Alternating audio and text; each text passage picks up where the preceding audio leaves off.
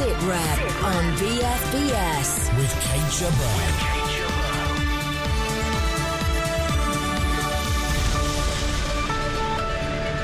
Tony Blair tells SitRep why British forces are not just about budgets. The armed forces is more than about the armed forces, for me. It's an essential part of what makes this country what it is. That 2% defence argument, could it be wrong? Power is not only measured in one number. And taking the war against IS personally, why some ex-soldiers want a piece of the action.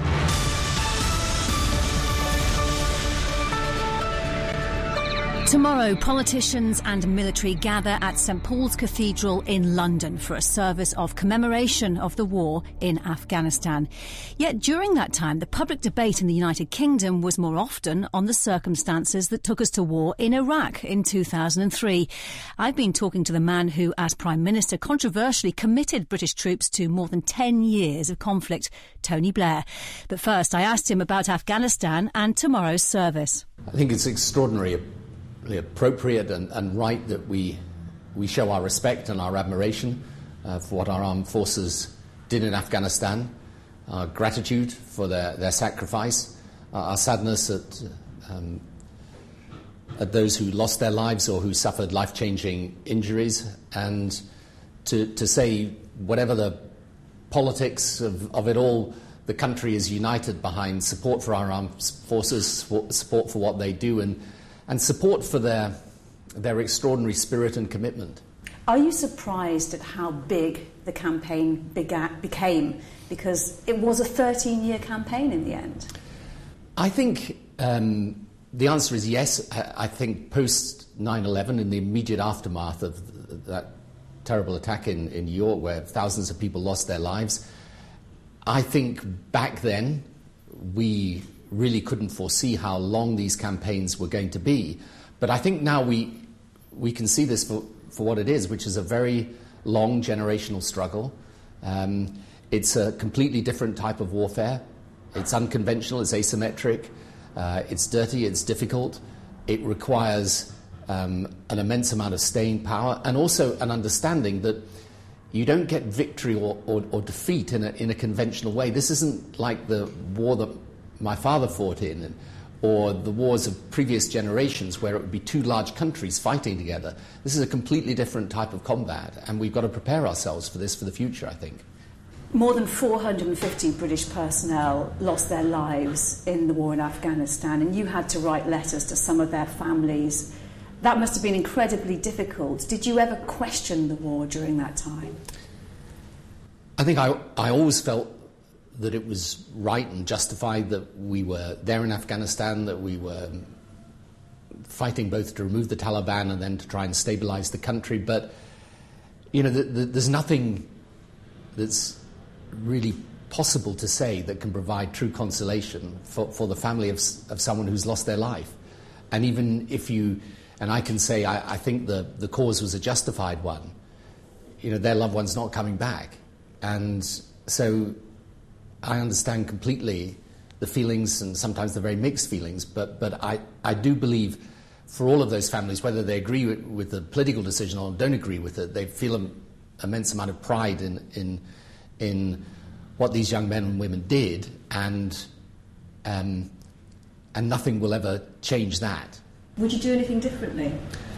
Look, I think when you look back, there are lots of things you might do differently, but it's in the nature of warfare that you're learning and adjusting as you're going. And I think, you know, the biggest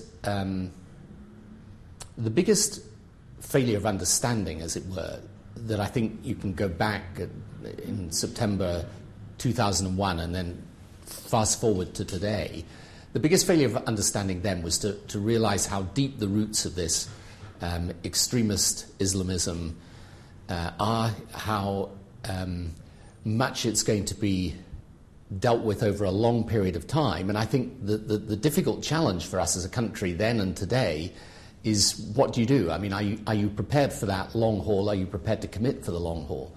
And this is very difficult because your public opinion gets fatigued very quickly with the combat. There is the ghastly grief of losing forces in battle. These are really, really hard challenges for us. But I think they are big challenges we have to face up to. When you talk about being in it for the long haul, and you look at the situation in Afghanistan, originally the intention was to go in there and stop Al-Qaeda getting a stronghold in the country. Look at the situation today, and you have Islamists trying to get back into Afghanistan and establish themselves there. Right. Have international troops left too soon? This is 8 years after I've left office, so I'm very reluctant, because I know how difficult the job of being Prime Minister and being a leader in these circumstances is. You must have an opinion. Come on. No, I don't. I'm not competent to say it's too soon or not. What I would say is that I hope the decision is being taken on the grounds of what is right for the situation and not on the grounds of what is most easy to do. So, as I say, I don't. I'm not in a position where I can sit down with the generals now and discuss what the right or wrong circumstances are for us to withdraw. But I do think it's important we realise this battle against this extremism, it's going to go on for a very long time. And, you look at Afghanistan today, and a lot of people will say, well, what was it all for? Was it a waste?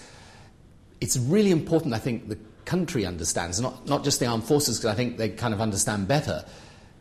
If you look back in 2001 and then see Afghanistan today, yes, for all the challenges, back in 2002 there were 900,000 Afghan children in school, virtually all boys. Today there's 8 million, a third of them girls. The economy has grown almost 10% a year over this past period of time. The life expectancy is 20 years more today than it was back then. And we have a government that, for all its imperfections and challenges, was elected by the people and is working with us. So I think it's important we don't, we don't misunderstand either the huge gains that have been there. But the fact is, we're going to be fighting this problem for a long time. Is it an unintended consequence of the war in Afghanistan and perhaps Iraq and other conflicts that today our government is less inclined to intervene? When you look at the fight against Islamic State now, it's conducted largely from the air. Can we do it without boots on the ground? You can't do it without boots on the ground. Now, they don't necessarily have to be our boots, although, it's important, I think, always to understand that our armed forces, the Americans and the British, are the most capable, partly because of what we've gone through, of really fighting these people. But I understand that the political difficulty today as a result of Afghanistan and Iraq. But I think we've also got to ask ourselves this question.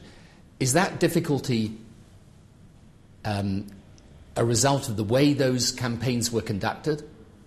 Or is that difficulty inherent in the problem we're dealing with? And what do you think the answer is? I think the answer is it's inherent in the problem we're dealing with. Okay. In other words, whether it's fighting Islamic State that rebuilt itself in Syria, came back over and now causing this trouble in Iraq, and now there's a fight there, whether it's fighting Boko Haram in Nigeria, Al-Shabaab in Somalia, these different groups in Libya and Yemen and so on, if you're fighting these types of terrorists that are, I'm afraid, armed and financed pretty well and prepared to kill without mercy and die without regret themselves, it's a tough fight.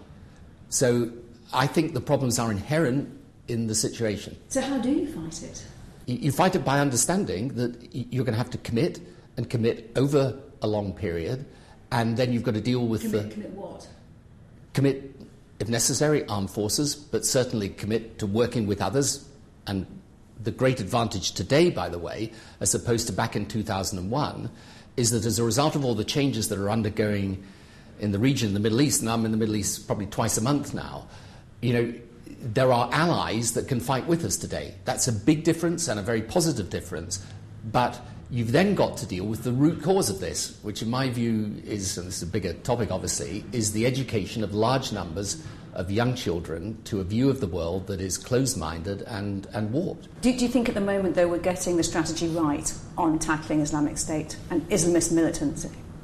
I think we have not yet understood the depth of this problem, the scale of it, and the need for a comprehensive strategy to deal with it.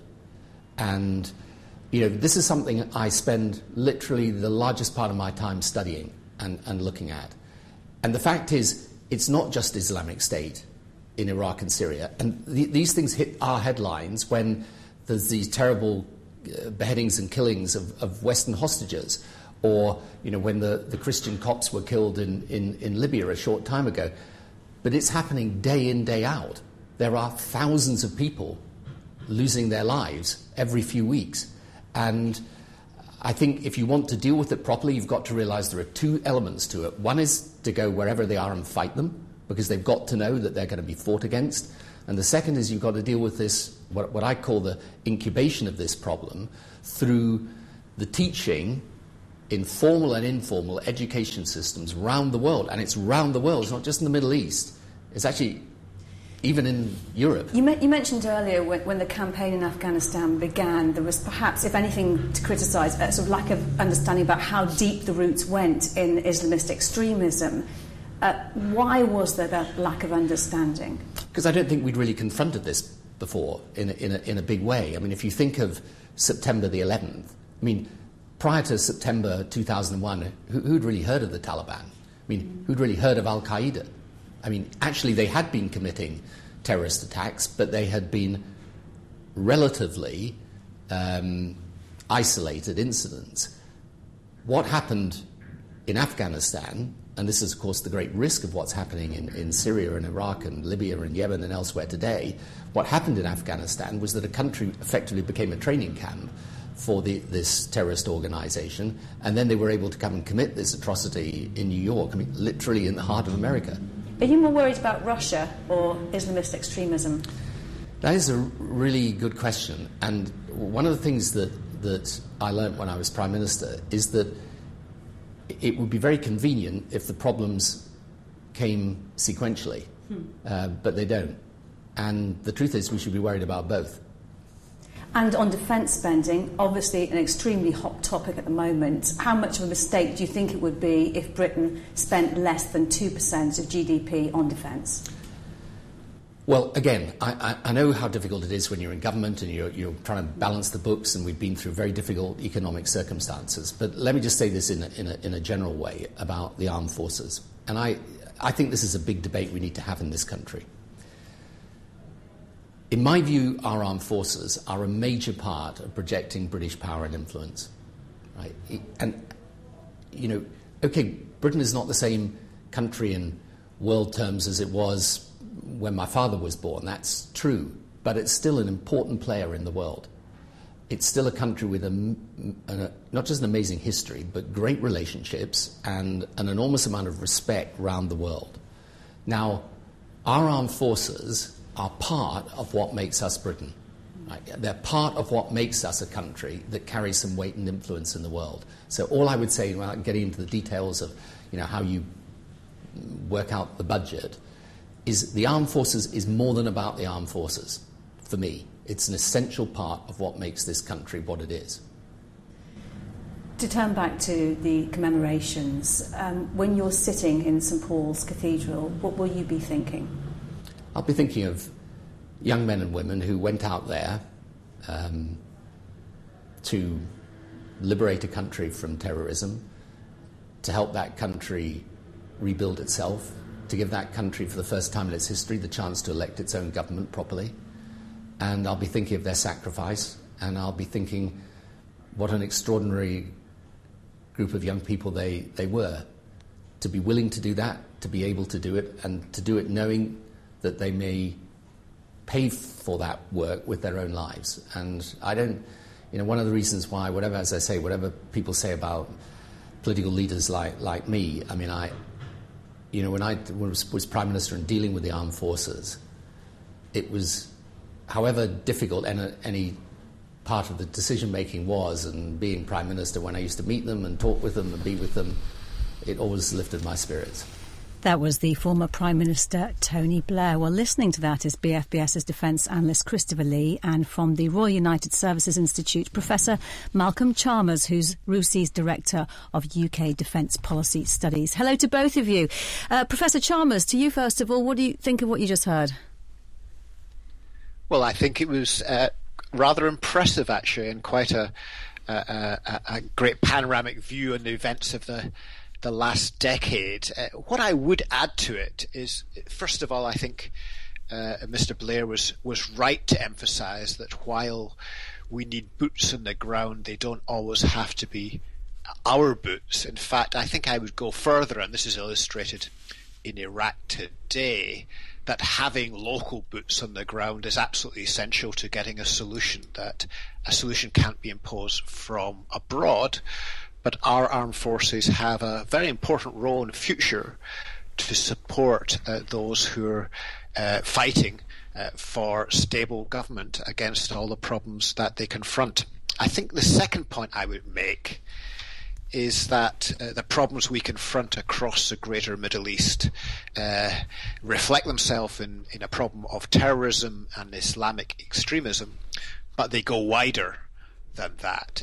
In Syria, for example, the sort of repression that we've seen from President Assad has been a breeder of terrorism. So to solve the problem of terrorism, you have to address a wider set of governance issues. Again, in Nigeria, the problems of Boko Haram in northeastern Nigeria were allowed to incubate because of the terrible corruption and poor governance of the Nigerian state in Abuja. So in a way, the challenge is even bigger than Tony Blair suggests, and actually underlines his basic thesis that this is a long-term commitment for us all. A long-term commitment. And Christopher Lee, he didn't anticipate that, though, with Afghanistan. What do you think of his explanations about that? I mean, he said, for example, that nobody had ever heard of Taliban before 9/11, or whatever he was implying, which is absolute nonsense, of course. Everybody, people who actually have to do the analysis that present to him, they had.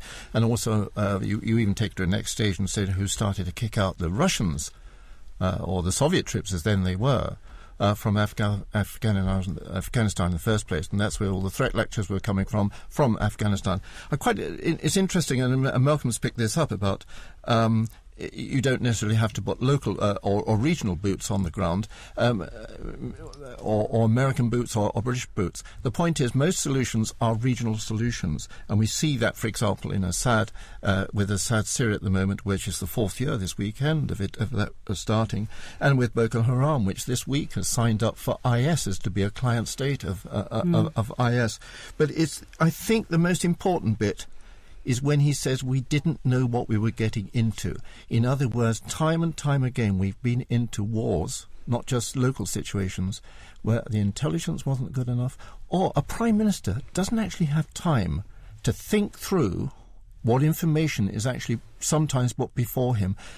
We live in different times from the days that Churchill could think sort of 10 years ahead and say, well, I think we ought to guard against this or that. Gentlemen, stay with us.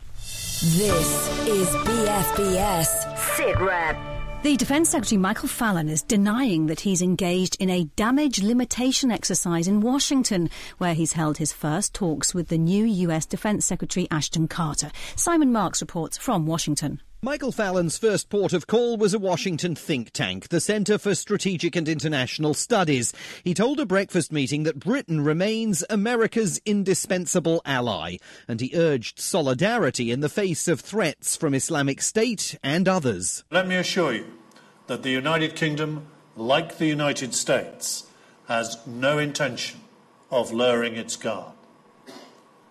We should play now to our strengths, those values we share that have stood the test of time. Questions about Britain's ability to deliver on its alliance commitments dogged Mr. Fallon's footsteps here. On Tuesday, America's ambassador to the United Nations, Samantha Power, became the latest US official to question the readiness of Britain and other European countries to meet the challenges the alliance faces. She spoke on BBC Radio 4. I am not coming to Europe to tell any single country how much to spend or where to spend it, but I am observing that there is a gap between the collective security needs that we all have and the resources that we are bringing to bear. Mr. Fallon argued the ambassador, in fact, called Britain's contributions exceptional. He said that ongoing joint exercises, including the recent announcement of troop deployments in the Baltic, prove that Britain is still more than capable of meeting its commitments. Make no mistake here. We're after the same thing together. You want Europe to do more to pay its way in defence.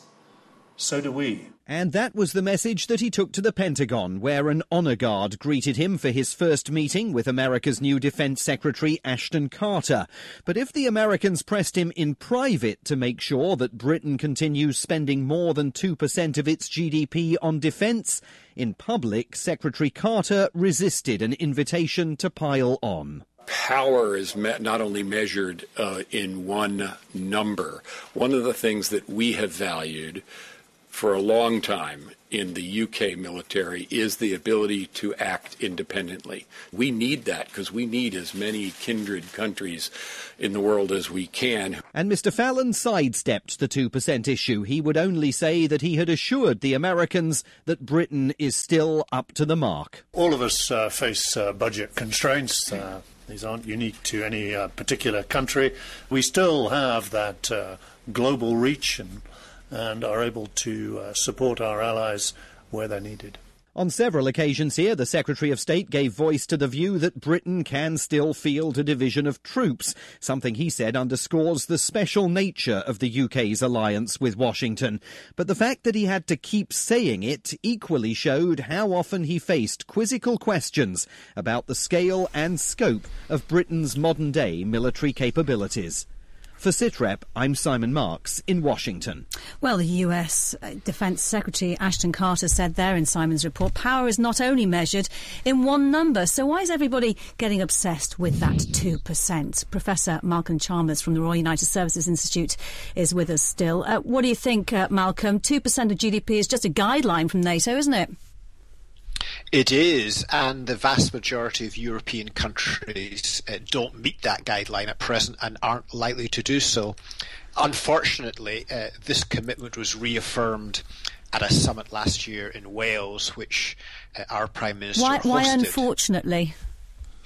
It's unfortunate because even when that commitment was made, we weren't changing our defence plans to ensure we could meet it. So even from the beginning of this decade, we've had planning assumptions for defence which have assumed a rate of growth in defence spending after next year which wouldn't be enough to meet the 2% target. So I think we could have been more honest last year in terms of what was likely to happen. Christopher? Only two countries in NATO, and that's Estonia and the United States, will probably get 2% this coming year. The United States, well over 2%. The United Kingdom, 1.88%. Some countries like Italy, Hungary, won't be making any increases at all. Now, let's put it in some perspective.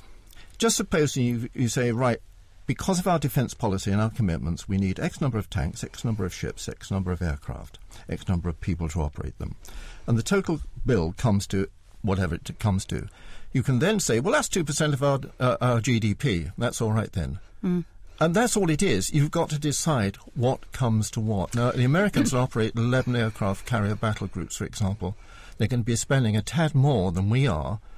And so the idea of poking at the United Kingdom and say, look, you're not spending enough. What you have to decide is what you want to spend it on.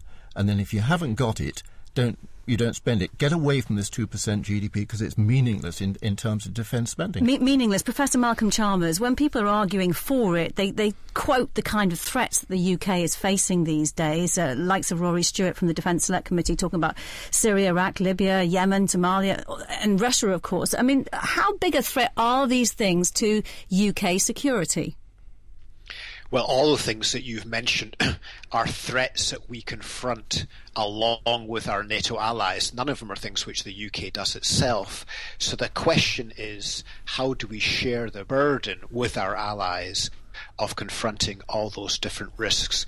And that's why it is relevant that when we are going into a defence review this year, we ask about how any adjustments we are making, any cuts we're making, are perceived by our allies, because we can't leave everything to the Americans to do. But I think Christopher is absolutely right. In the end, the American perception of what we are doing will depend on whether we're willing to deploy and whether we're able to deploy capable forces to alliance missions to confront whether it's Russia, deterrent guarantees for these Europeans, or indeed deploying into Syria and Iraq. If we're not prepared to deploy our forces, or if we don't have the forces to deploy, then numbers are not relevant. All right, Professor Malcolm Chalmers from the Royal United Services Institute, thank you for your time today.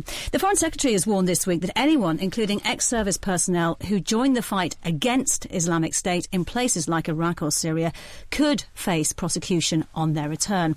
It follows a number of cases where veterans have either gone abroad to fight IS or expressed their desire to do so. Well, I'm joined by two former Army officers, both now working as reporters here at BFBS, Tony Harris and James Banks. Hello to both of you. Tony, why do you think some veterans are thinking about doing this?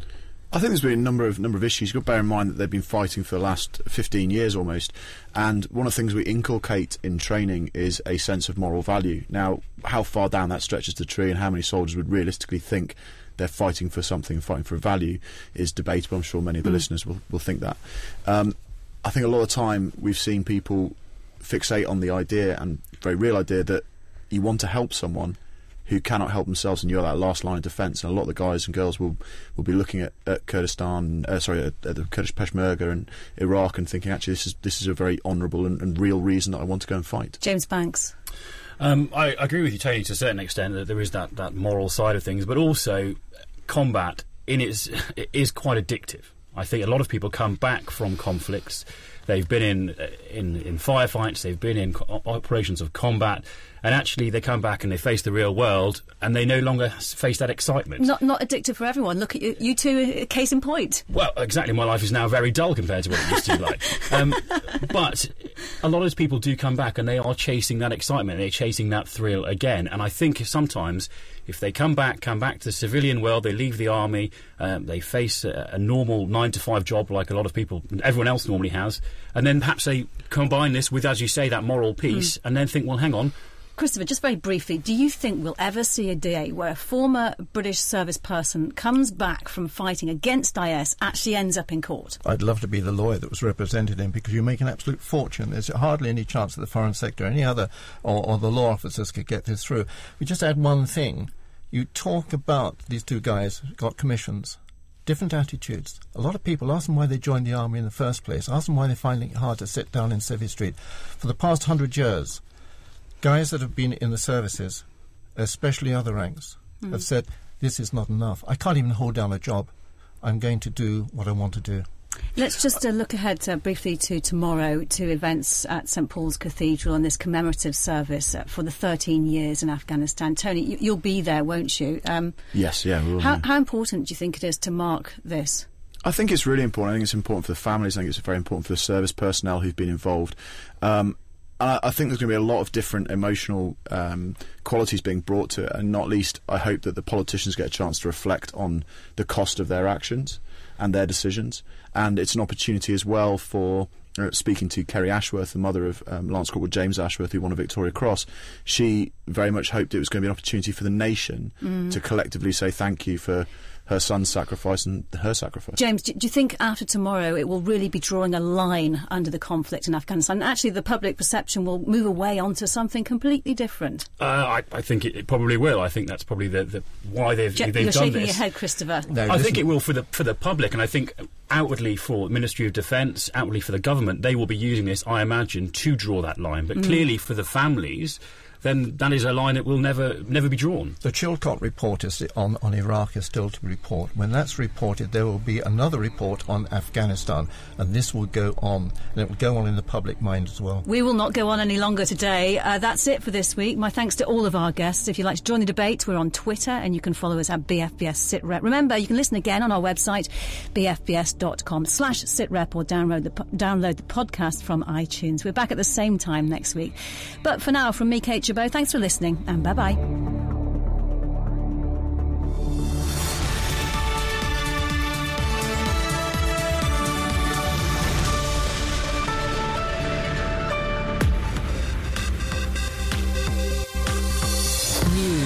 News, sport and music for the British Forces. This is BFBS Radio 2.